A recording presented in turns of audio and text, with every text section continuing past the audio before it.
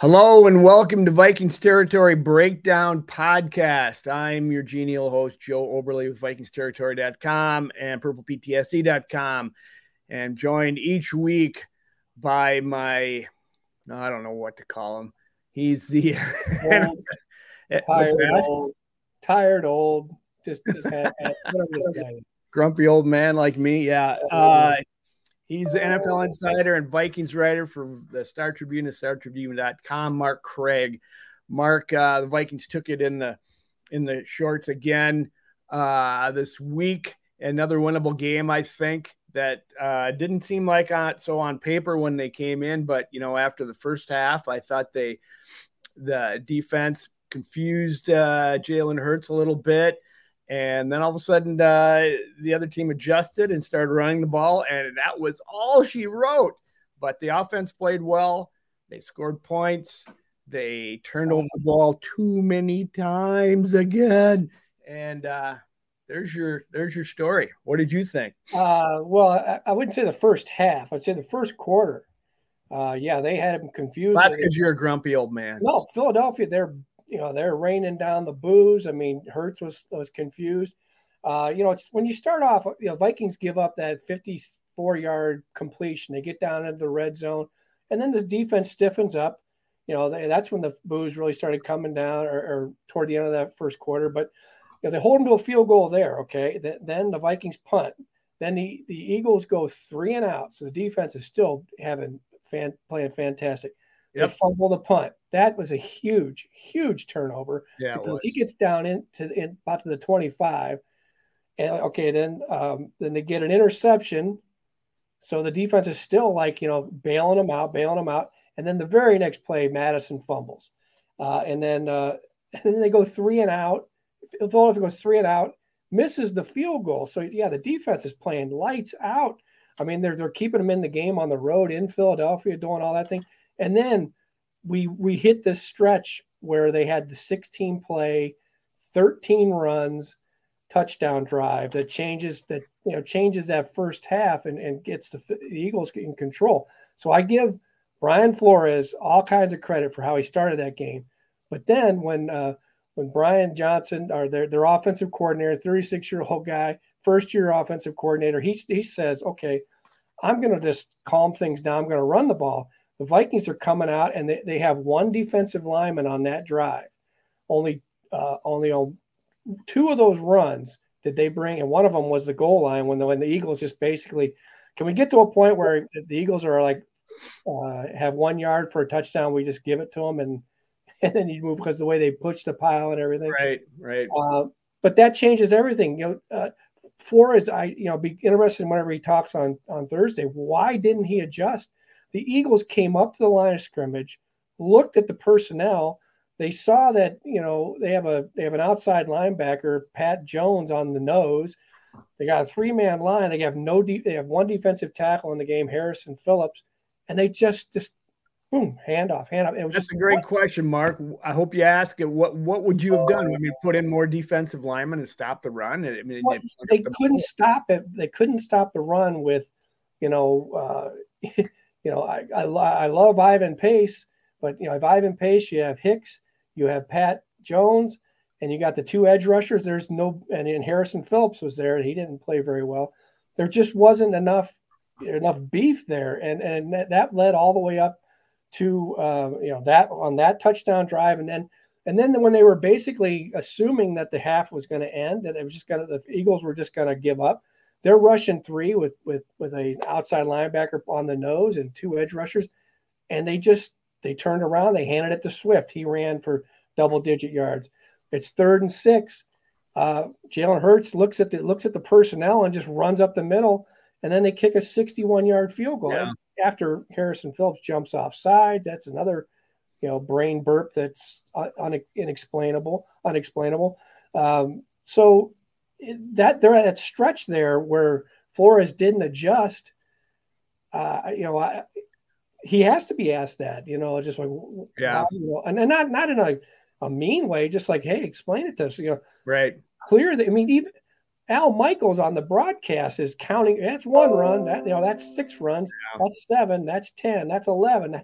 And it was just like, what are, if you can't stop it with what's the definition of insanity? Yeah. So, that, and I give them a lot of credit for even being in this game for as long as they were. Even before this last drive, when they did kick that 61-yard field goal, there was another major thing on the offensive side that really affected this game. I mean, they're down on the 1-yard line.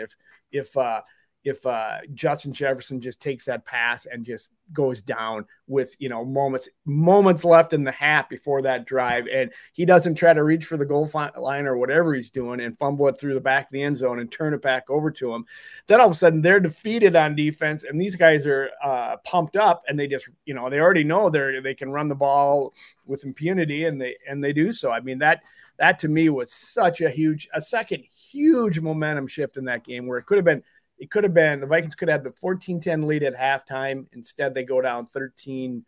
Is that correct at half? Is that no? But they started run that the drive where they went 13 runs and 16 plays was before Jefferson's fumble. No, I know that. I'm just talking about your when you talk about the 61-yard field goal. That the Jefferson fumble led to the 61-yard field. Yeah, exactly. And I hate that rule. If it happened to the Eagles, I'd say the same thing. I don't like that. It's just it's too punitive, too much for not always doing a lot there, and it's just a matter of an inch where the ball is, and that goes from at the 1 yard. Whoever possesses it last should get the ball.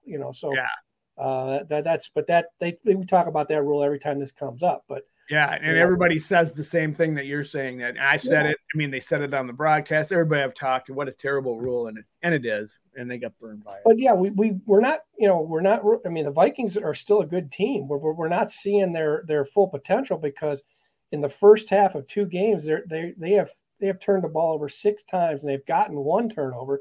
So they're -5 in the first half, and they're only down 23-17. So you've turned the ball over 6 times. The other team has turned it over 1 time, and you're only trailing in the first half 23-17. So there's a lot of good things to look at this team, but it's like, hey, these things tend to just snowball on you, and they did for 2 weeks. If they snowball again and you're 0-3, the one good thing we'll talk about later, I'm sure, is that the whole division lost. So, the Vikings by getting run over in Philadelphia. Yeah. So I guess what I had on the agenda, 7 turnovers in 7 quarters. Is that sustainable? Is it time to, so it's not time to tank for Caleb? Is that what you're saying? There's more there than meets the eye, or at least meets the yeah, maybe I would tank, but if I didn't look around the division and see Detroit blow Green Bay blow a 12-point fourth quarter lead and lose in Atlanta. Detroit,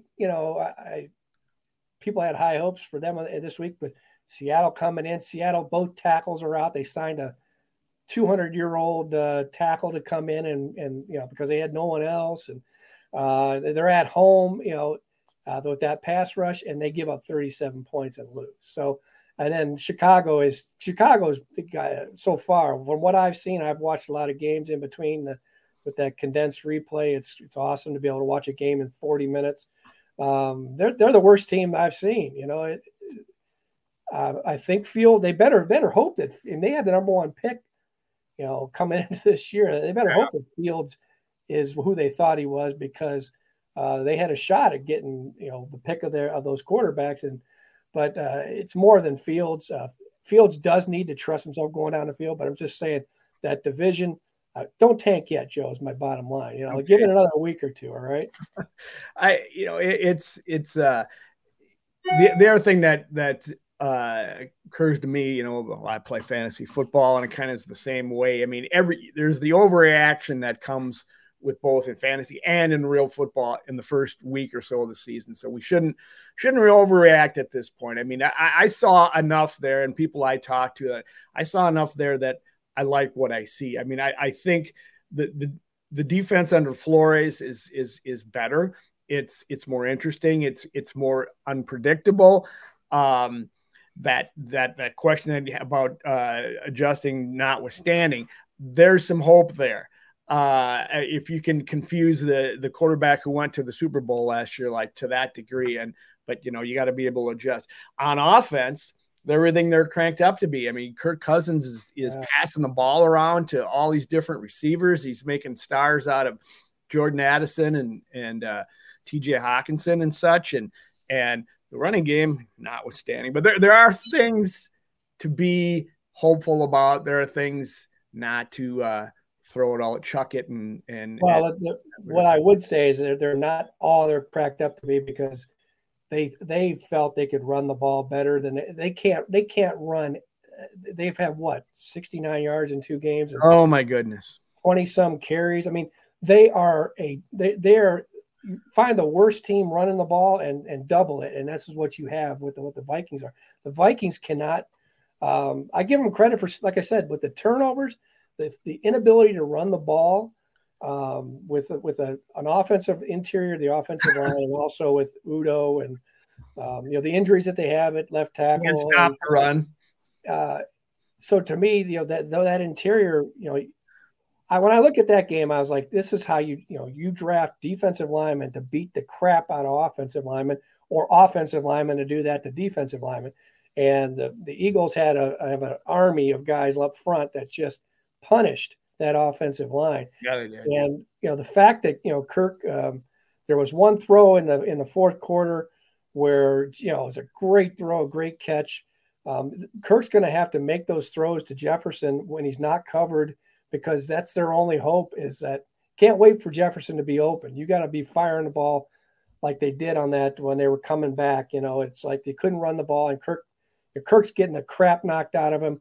And he hits that perfect shot, and Jefferson grabs it, and there's 3 guys around him. That's the only way that they can win right now, unless they can find some sort of running game. But right now, I don't think that they can talk about schemes and everything, but they don't have the personnel inside to run the ball, to play power football. And I love Madison, but as a backup guy, but you're seeing a difference now with the guy that got drafted in Atlanta in the first round, the guy that got drafted in the first round in Detroit. There's a difference between running backs. We like to say they're all the same, but they're not all the same. And, so I don't know that there's going to be a magic wand and there's going to be a running game. So Kirk and Justin and Addison, it's up to you guys. The way you said, I love Madison there, you sounded like Jerry Burns. I love Anderson, but he fumbles the ball, or he fumbles. That's not Shulker's fault. Okay. Well, the reason I love Alexander Madison is because the guy gives you every ounce that he has on every single play, but he's not. There isn't a lot of wiggle there at all, but in his defense, there's just no holes. There's nothing there other than the first play of the first game where they went straight up the gut for 9 yards. There's just been nothing there. It's got to be alarming as a play caller. Yeah, Kirk Cousins is going to get killed. I'm sorry. You got by with it last year. He cracked some ribs, and he suffered through the season and had a great year. And hats off to him and anything else. Salute that dude for as being as tough as if he's tough. But he's not going to hold up. He's just not. Another season of this getting hammered. Well, and I'm going to let you go off here, because you said, and you said it all the way up into the draft, last year, Jordan Davis sitting out there, no brainer for the Vikings, and they let him go, and instead they traded down and drafted Lewis Cine, who's not been on the field. So, what a mistake, to not get someone like that, or else do something for your offensive line, because he's not going to last this year. It's all there is to it. I don't care. Yeah, I know we've been talking about that for most of Kirk's career, at least here, has been he can't last. He can't last. And, give the guy credit. He's one tough son of a gun, and, stands in there and takes the punishment. But, getting back to Davis, that was a big need for the Vikings. I felt it was like they needed a physical presence up front. They needed to stop. They were also switching to the 3-4. You just needed some power up there for one guy that could give you that. And Kwesi, you have to answer over time. If this is as we were talking before, whenever it first happened, the only complaint was, my only questioning was, they didn't get enough. They didn't get enough to go from number 12 to number 32. They just did not get enough. No. And Kwesi kind of poo-pooed the Jimmy Johnson trade value chart as being antiquated and all this. No, I mean, let's, it might be a different era, but Jimmy Johnson knew a little bit about drafting people, Yeah. And for someone in Minnesota actually to say that, it's probably that's the wrong place to be criticizing Jimmy Johnson. Okay, now you're going too far. Now you're killing me. You're killing me. I was around. Maybe Kwesi needed to do a little homework on the history there. Yeah. But immediately they go from 12 to 32. And then immediately, the Eagles jump up a spot to 13 and they take Jordan Davis. And then the next year they're like, hey, we don't have it. This guy's great, but and he actually didn't have to play as much as a rookie because they had Hargrave, who went to San Francisco, got a bunch of money. They bring in the other guy, Davis, Carter. So they bring him in and as a top 10 pick, and now it's like, and you put in Sweat and you put in Fletcher Cox. I mean, it's hard to win. It's hard to beat those guys whenever they have that kind of power up front. And then on the flip side, you're playing Harrison Phillips and no one else that's bigger than 100 and then 220 pounds or whatever. Yeah. So that's just a big difference in personnel. There's a big difference in personnel on the field. That's looking like a huge swing and a miss for Kwesi. I mean, you always have to take a few years to judge a draft pick, but to go backwards that far, to not get anything out of it, to give the teams in your division, a nice draft pick as well. And, that's going to sting for a while unless Lewisine comes on the scene and starts making a difference. But right now that's not happening. And when I saw Davis blast through the line and just knock Kirk about 5 yards back, even when he wasn't even, kind of laying off of him, I just go, oh my God. Yeah. There was a 3rd and 9 where he did a swim move past Cleveland. And then there was a later tackle for loss where he, takes poor Schlottman back up center. And I don't know that, Bradbury wouldn't have done any better. Just tosses him aside and tackles Madison. But I'm just saying, these things have to add up. But also, you could, Kwesi could come back with Jordan Addison. Addison looks like a pretty good pick, and in a position where people were saying, "Oh, you don't need a receiver," but yeah, they did need a receiver. So just matter whether you wanted the corner or the receiver. So at least, this receiver in 2 games. Usually with the receiver, you can tell that. You can get to the end of a rookie year like Laquan Treadwell and they go, we're still hopeful. It's generally if you haven't shown it right away as a receiver, you're just not it unless you're hurt. And this guy has shown that he's the real deal, this Addison. So that's a good one in Kwesi's jar. So well, that brings up my next question. I mean, as much as I saw that I liked, and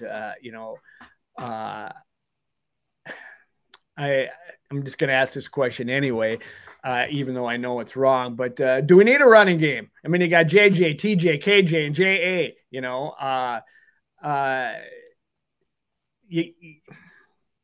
You can't. I don't see any fixes. This is who we are. Yeah. I don't see the guards coming unless they sign someone like Reisner or whatever to maybe help. And they haven't made a move to do that. But I mean, I think you almost have to because there isn't any run blocking and there isn't great protection. And what about Josh Oliver? Wasn't he brought in to help, shore up this protection? But I guess it's coming in for the middle rather than the outside on a lot of this. I don't know. I mean, is this what we're going to have to just watch for the rest of the year? All right. Well, you just got done saying that Kirk's not going to last, right? Yes, I did. It's not going to last. He's getting beat up. I'll ask you a question. Why do you think he's getting teed off on? Because they can't run the ball. Yeah. You're exactly right. They overpower. They completely shut down the running game. It's free. Kirk's getting one of the reasons Kirk gets beat up is because they can't run the ball. They couldn't get short yardage with Dalvin Cook, and now they can't get it with Madison, and there's got to be balance. There's got to be you don't have to run for it helps to ask the Eagles if you run for 260 yards on 48 carries. I mean, someone was talking about how that's the kind of efficiency the Vikings were looking for with their running game, and I said, That's the kind of efficiency that the 1940 Bears were looking for. I mean, that's what I was going to say. You and I have been around long enough to know that they always said the axiom back then was you got to run the ball and stop the run if you want to be successful. You know, I mean, that's, but now the game has changed a little bit, but still that truism, I don't think is completely dead. Would you agree? No, it's not completely dead. And because, and like what the Eagles did on that 16 play drive, that, you know, I don't know how, if it was a check with me or whatever, but the coordinator obviously was telling Hurts, it's this play if they stay in this defense, and maybe if they switch out of it, it's a different one. They stayed in the same personnel and they just kept pounding around the middle. I mean, you go back and you watch the replay, it's almost comic. It's like high schoolish to watch where, you know, at the snap of the ball, how quickly the line of scrimmage moved from, you know, here the Eagles are on this side, it just boom, you know, they just moved the entire humanity 2 yards downfield, and the running back just picked a hole and took off. Yeah, you don't have to run for 250 yards in the NFL to win, but you have to run number of carries and just being able to be balanced. It's even O'Connell, who's, you know, probably he's as new wave, new era, new age as you can get in age, side of the ball, love of the quarterback. He checks all the boxes for everybody who's new school, but even he spent the offseason going, hey, we got to run the ball. You know, we've got to find some, you know, some blocking on the edge. We got to commit to this, you know, this power running back. Let the home run hitter leave because he's, you know, getting older, but they still couldn't block in the middle. And so even he knows you have to run the ball. To his credit, or to their credit, I watched Dalvin Cook last night, and he wouldn't be busting through any of these holes either. He's still absolutely not. No, and you know, Dalvin looks a step slow. I mean, again, granted, he didn't have much of an off season, came into training camp late, and he's also you're being compared to this Breece Hall, who coming off an ACL looks fantastic. And fast and everything. So, you know, Dalvin looks a step slow. He wasn't the answer. And for the amount of money that he got or wanted. Yeah. So that he's not, you know, but I will say that you know, we sort of got into this in the off season with, you know, I don't want to say drinking the Kool-Aid a little bit, but agreeing maybe a little too much that, hey, you know, running backs are interchangeable. You can just plug this guy in. He's the same as this guy. Well, there are differences in running backs, and we're seeing it. The problem that John Robinson, why they don't get, that's why they don't get the money long term is because by the time they get to their second contract, they're either used up or guys or teams are going, well, he's almost used up. We can't really afford to, because they take a lot of beatings. So, but there is a difference between, you know, an elite, fast running back and some guy who's kind of a backup plotter. Yeah, plotter. That's what I feel like right now. So we better take a break. We've gone over on this segment. We'll come back and we'll talk about some of the good things we saw, and then we'll preview what's going on this week or this weekend for the Vikings. So come on back to Vikings Territory Breakdown. All right, folks, welcome back to Vikings Territory Breakdown with Mark Craig from the Star Tribune.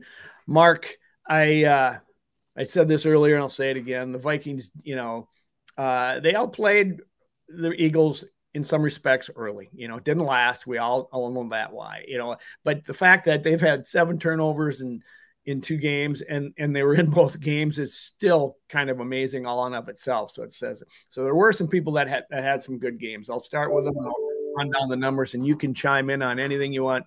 TJ Hawkinson caught 7 balls for 66 yards and 2 touchdowns. Justin Jefferson, 11 for 159, but he did have that 1 fumble. Still hasn't been in the end zone in 2 games. Kirk Cousins, 31 of 44 for 364 yards, 3 TDs, and 125.6 rating. That ain't bad. Jordan Addison, 3 for 72 and a touchdown. And then I'll go to the defense after that. So what do you think of those lads? I mean, that's a winning formula on offense. Funny I didn't mention any running backs in there. Yeah, it's definitely a winning formula. It's just the turnovers negate, everything. The Yeah. Powell turnover at the 27-yard line negates a field goal at least. Madison's fumble right after that the Vikings had their only takeaway of the season. Yeah. One play later, ball's on the ground. I mean, that's buzzkill. I agree with everything you said. I mean, and Kirk, throw in the fact that he did that while getting roughed up again, and they're still slinging at the end and making it rough on. Because for those of us on deadline, kind of sitting there, you're watching. It's like, yeah, it's over, and then you got to kind of look back. It's like, no, maybe it's not. So they drag it all. The fact that the last play of the game there was actually a potential for a Hail Mary, look what happened in Denver yesterday with that right. It wasn't over till the very end, and that's amazing to think of when you turn it over 4 times on the road. So yes, there's a lot of things to like, but until they stop the turnovers, it's sort of like when they were in New Orleans for that NFC Championship game when they just completely outplayed the Saints. I mean, it wasn't even close, but it kept Adrian kept fumbling the ball, Favre kept turning the ball over. Favre and Adrian just, it's like, and then pretty soon you look up and they lose. So it's kind of like this situation. It's like, until it stops, you can't assume, that's the first week, they've 2 back-to-back games with 3 turnovers in the first half. I mean, until they stop it, can't assume that they're going to stop it. God, you're killing me bringing up these old wounds. That's what you do to a Vikings fan. Bring up the 2010 NFC Championship game. That always goes over. I got a lot of them. Yeah, you got a lot of them. I think I need to figure out how to block you during this podcast. I don't know if that's possible, but I got to find out how. Just mute me. Jefferson is the real freaking deal. But he's young too. He made a mistake. Everybody's going to reach for the end zone. Everybody's going to do that. I mean, it's human nature. You're that talented that you catch the ball, you make a turn, you see the goal line, you're going to do that. He will learn because he's that kind of guy, and you won't see him doing that again. He took it pretty hard. Kirk Cousins, I have last year and this year continued. My respect for him continues to grow, although he's, although I still reserve in my mind, he's always going to be Kirk. He's always going to do some Kirk things. I don't know if you ever got him the offensive line, and I mean, you got all kinds of weapons for the guy. If you got him the protection that he could use, couldn't he be the guy to get them to the promised land, do you think? I mean, does he have it, or does he just not completely have what it takes in every aspect of the game to win championships, which is like playoff schedule and do some things that help you win rather than not do things that help you lose? I don't know. What do you think? Yeah, I mean, he's good enough to win the Super Bowl with. Sure, I think he is. But I mean, this is the conundrum. This is the back and forth with Kirk. Even the team is having this the thought process that we all have about, hey, I love Kirk and here's why. I hate Kirk and here's why. And there's a stalemate. The team itself is O'Connell can come out and say, oh, he's my guy, and Kirk knows that I love him, and I stay in contact with him. The bottom line is they took care of Hawkinson's contract. They were going to take care of Jefferson's contract. Danielle gets paid.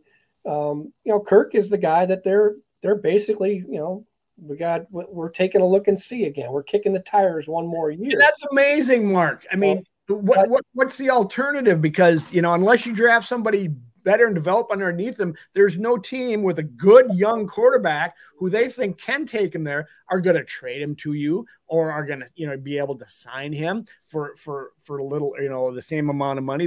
There's no alternatives. And when you look elsewhere, what are you going to do? Like I said, how are they not, with the way he's played the last year, even the year before, his stats were great. Last year, he won ball games. This year, he's still doing well. He should be winning, but it's, not all on him. I think you've got to get him locked up for a couple more years because you don't have somebody that you're developing yet. Well, but you look elsewhere.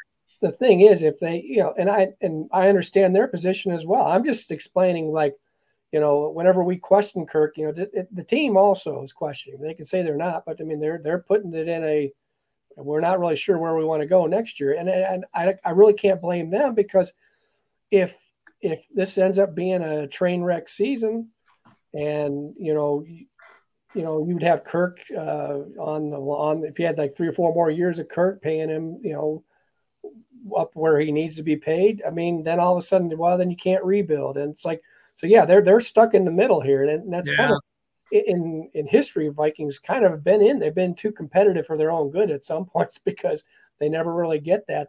Look at this offense. So you can't rebuild with this offense with Justin Jefferson. If you get rid of Kirk, he's already said he would go.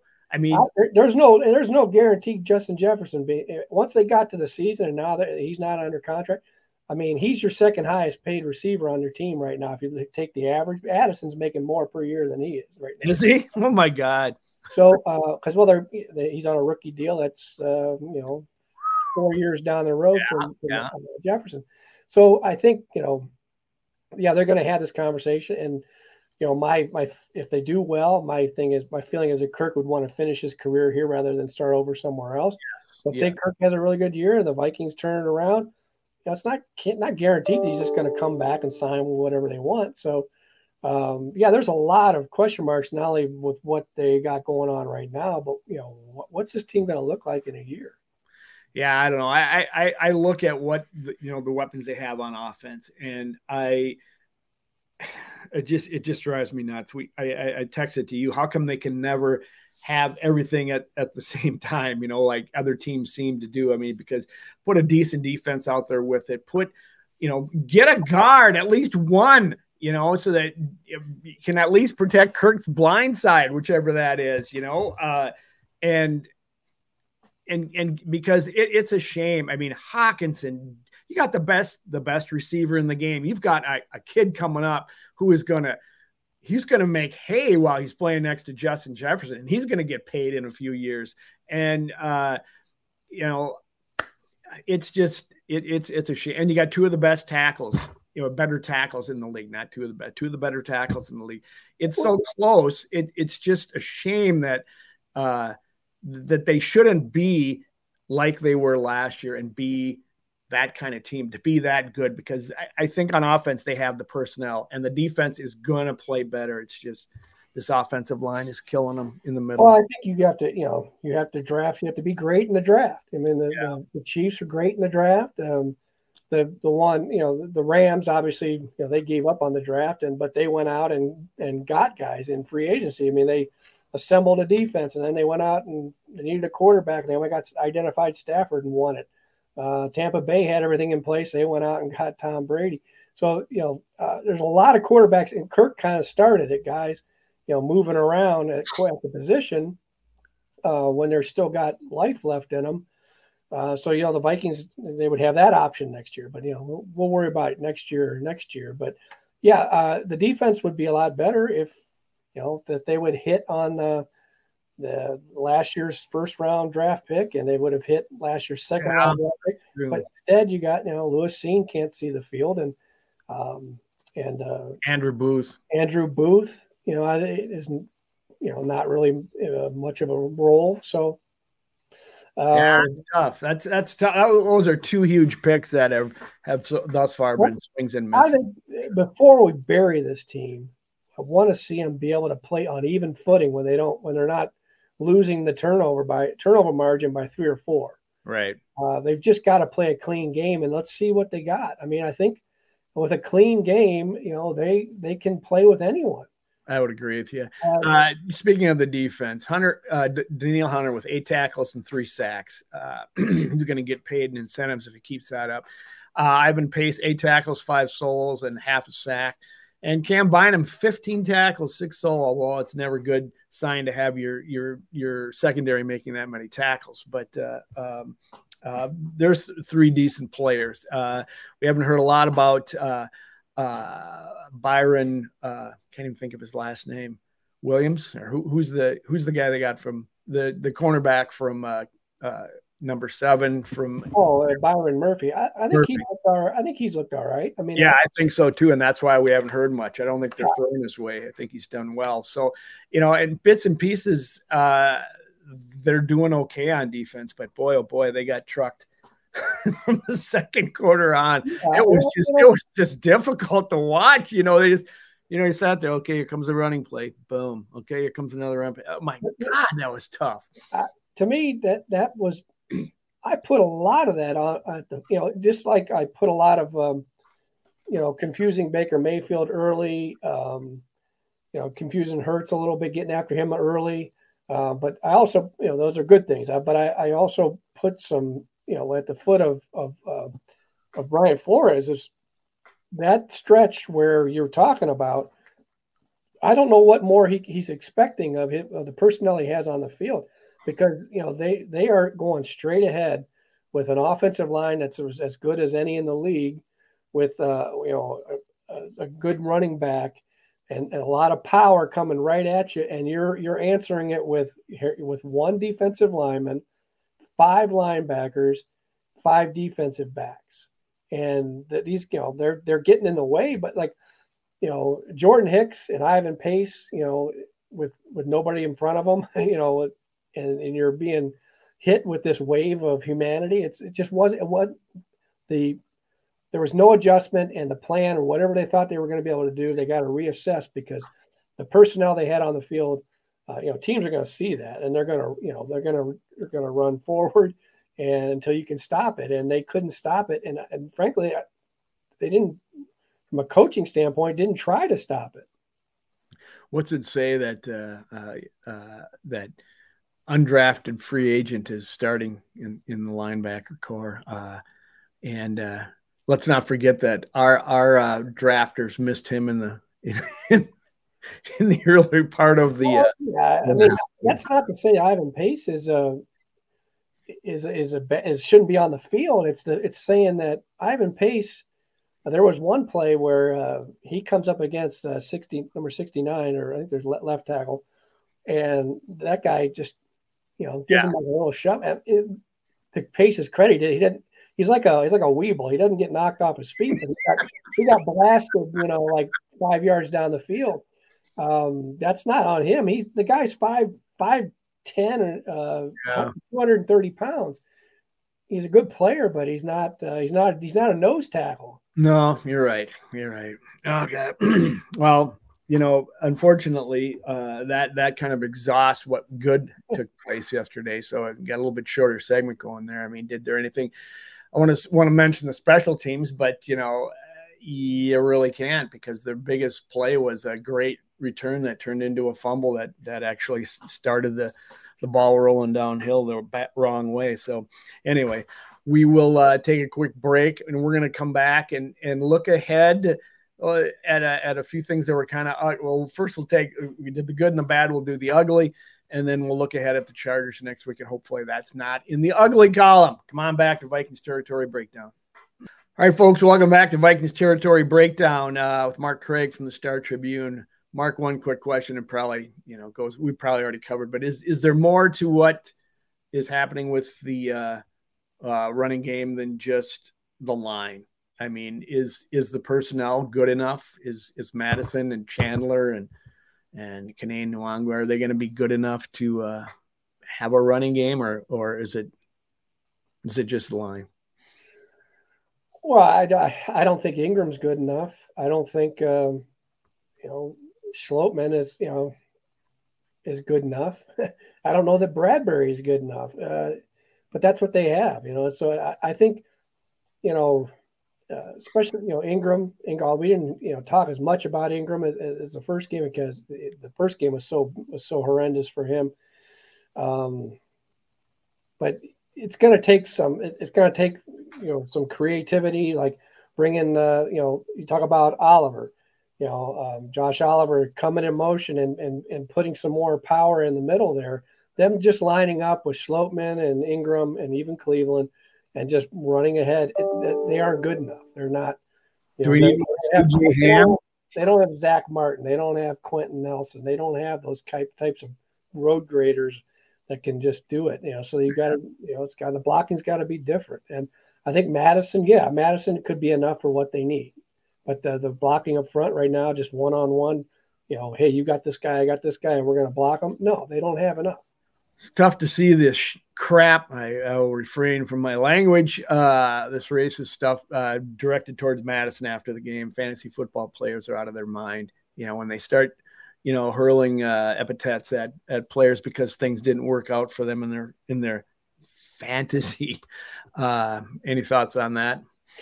Yeah, obviously that's way overboard, and I would like to see that person, because I used to talk to some, I won't even mention his name, but he'd call them cowards with keyboard. Prefer, he used to talk to Prefer, and he would cowards with keyboards. He said that's why I'll never get on Twitter, because he hears stories about it. Right. I would like for that, whoever decided to do that, to sit next to Alexander Madison, have the police look the other way, and have him read it to Alexander Madison. Ooh, my. Will handle justice, however he wants to handle it. It angers me that that gets that's out there, and B, it hurts me that that I kind of wish that these guys could just live a life without it. Right. Because, I spend less time on it than I used to. And frankly, when I'm done working, I'll never visit. I'll never, ever see it again. It's poison. And I just wish that maybe Madison, could just not, just get away from it and just be away from it. And right. It's horrible. It's horrible. It's also an indictment of our, what we have going on in society right now. The problem is that younger generation was raised on it, and with social media, whereas you and I just came to it from a different come to it from a different perspective, but also come in from being older and had experience, and go back and look and can see it for the BS it is. But it was so important to kids growing up. When you said this, it's hard for. I guess my point is it's hard for them to look away, but they have to. They have to. Well, I feel like if we had them meet up with these guys and have them get their ass kicked, I'd like to, have them come in the locker room and come in the locker room and say some of that crap. Round them up and say, here he is. You're standing 2 feet in front of him. Say it to him now. We talked about the offensive line ad nauseum, but one more note there. Ohhhh Udoh got hurt, and it doesn't look good since he is. Do we know for sure is he out for the year? Well, I know O'Connell said it was bad. I think it's his knee. Ohhhh got destroyed a few times, and I think he really got. He got knocked on his back on that playing and hurt his leg. So I think he's out. What kind of depth do they have? They got to get Darisaw back. There were 3 guys that played left tackle on Thursday night, wow. And the third guy might have been the Quesenberry might have been the best of the 3 because Darisaw was hurt. I didn't really watch much of him, but Ohhh's not good enough, and there's just no other way around it. He wasn't. They tried him at guard. If he'd have worked out at guard, it would have been great because he's has this tackle size and length, but he couldn't stop grabbing, and he just. They could do actually better. Didn't Darisaw tweaked his deal in warm-up, so he never even got on the field. Okay, all right. So so of the 3 tackles that were somewhere on that field, sideline or whatever, that's he looked acceptable, I guess. So they're still okay at tackle. They just got to get another guard in there, at least just even a different look. I don't know. I mean, God, I saw even Cleveland's getting blasted, and who knows when Bradbury's coming back with his back. I mean, he was out a long time last year with the same injury. Isn't that correct? Yeah, I would. Whenever you play 5 minutes of the season after you had a back injury and it wasn't taken care of surgically. Yeah, I wouldn't count on him being back anytime. You're speaking from experience, Mark, with the back injury? Yeah, I wouldn't have wanted to. Well, first of all, it was my first surgery ever, and I thought I'd be afraid of it. By the time I was like, I wanted to take the knife myself and do it. But yeah, and then he had like a car accident where he aggravated it, and they didn't play very well. And he tried to play the playoff game, and that didn't work out very well for him with the Lawrence and those guys up front from the Giants.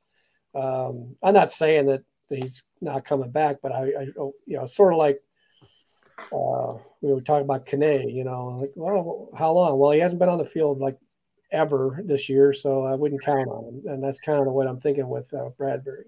Josh Metellus hurt his shoulder, but he came back in the game, so he should be okay. You haven't been into the lot to no, they haven't had anything yet. So yeah, he came back right away, and so I think. All right.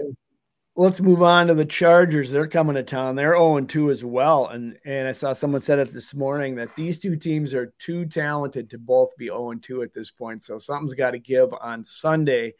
Austin Eckler did not play, has a ankle injury. He injured it on one of the last plays of the first game last week, and it bums me out because he's on my fantasy football team. But I don't play anybody against the Vikings anyway, so I never do that, just so y'all know. So Eckler, well, I don't know. He'll probably be back. I'm hoping he's not, but there's that. Herbert is a pretty decent quarterback. So what are your thoughts on that offense coming in against our defense and what they might try to do to them? Well, I didn't watch yesterday's game yet with Tennessee, but I did watch, that game against Miami. And man, I mean, you talk about, that's the week one, and Tua. I'll just say Tua. Just say Tua. Yeah, so Tua was fantastic. He was good yesterday too. I mean, he's a different player. He's playing faster. He's getting the ball out quick.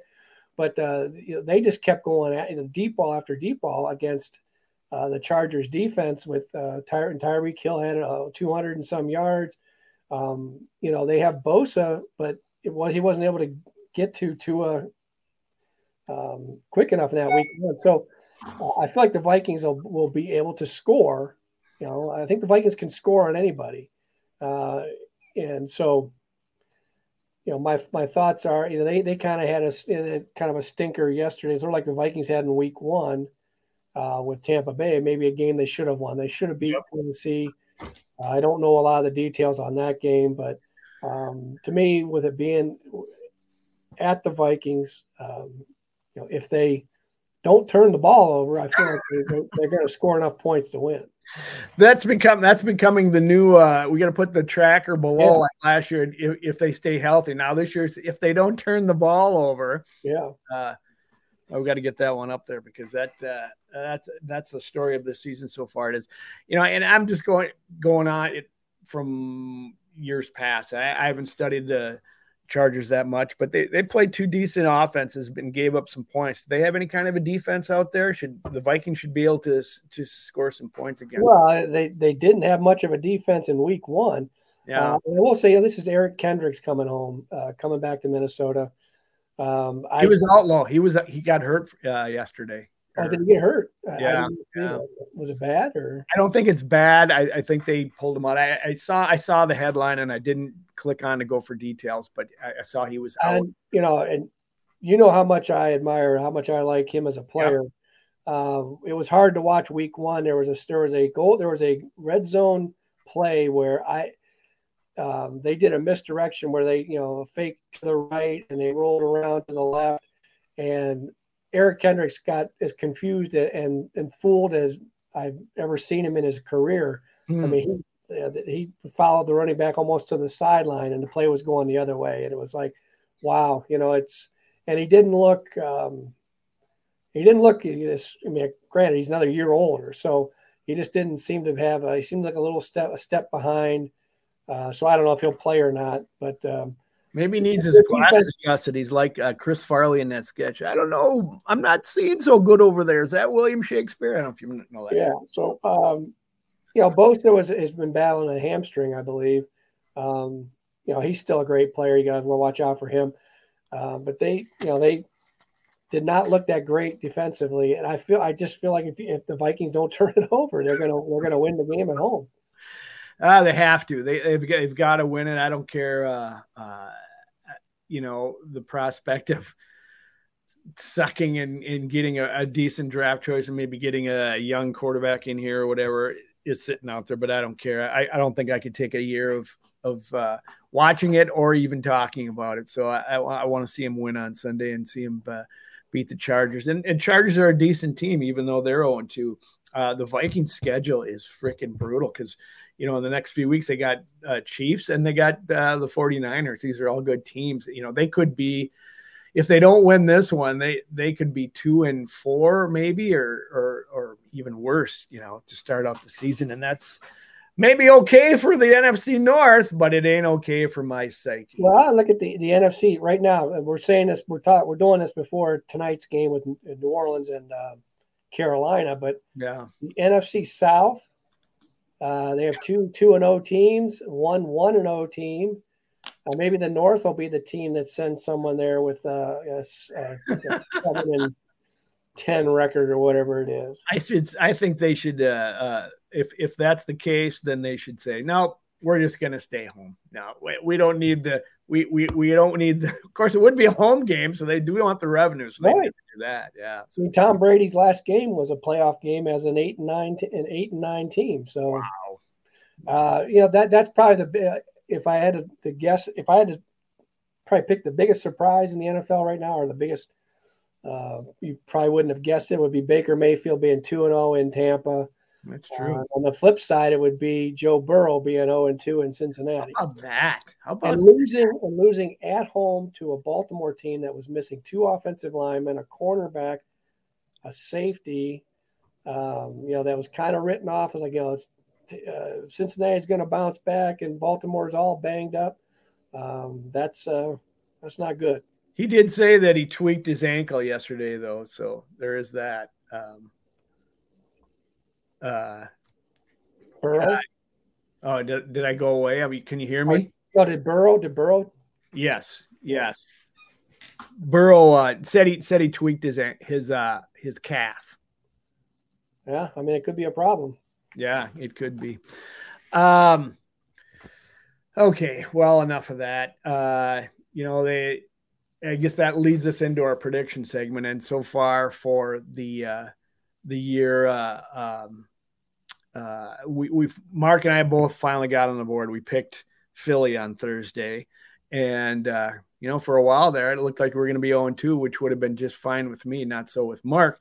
But we're going into the game this weekend, and I'm going to challenge you to say who's going to win the game without saying if they don't turn the ball over. Well, the other if is we don't know about Eckler. Eckler changes. After looking at what happened with the Vikings, we don't know if Eckler's going to play. So there's like 2 big ifs. If they don't turn it over, and if Eckler doesn't play or he does play. But if I just had to, and I hate doing this because I know which each week where you're gonna go, so I should probably shake it up. But I feel like they win this game. I feel like they don't turn the ball over. They play a clean game. It'll be close. I think if the defense can make some adjustments and in-game adjustments, I feel like Danielle Hunter, the way he's rolling, the way the pass rush is rolling. They use that home crowd. This would probably be one of the last weeks where pretty soon if they get to a home game and they're 0-4, 0-5, the home crowd's not going to be as lively as they should be. So I think at least one more game of the crowd, the pass rush. I think they win this game, but I think it's close. It should be an interesting game. We got 2 teams that are both in desperate need of a win. I mean, now granted, the Chargers are in the NFC West, and what's their name? The Chiefs are 1-1, so they're not completely out of it there yet. And the Raiders, they're going to play tonight, aren't they? So they lost their first game.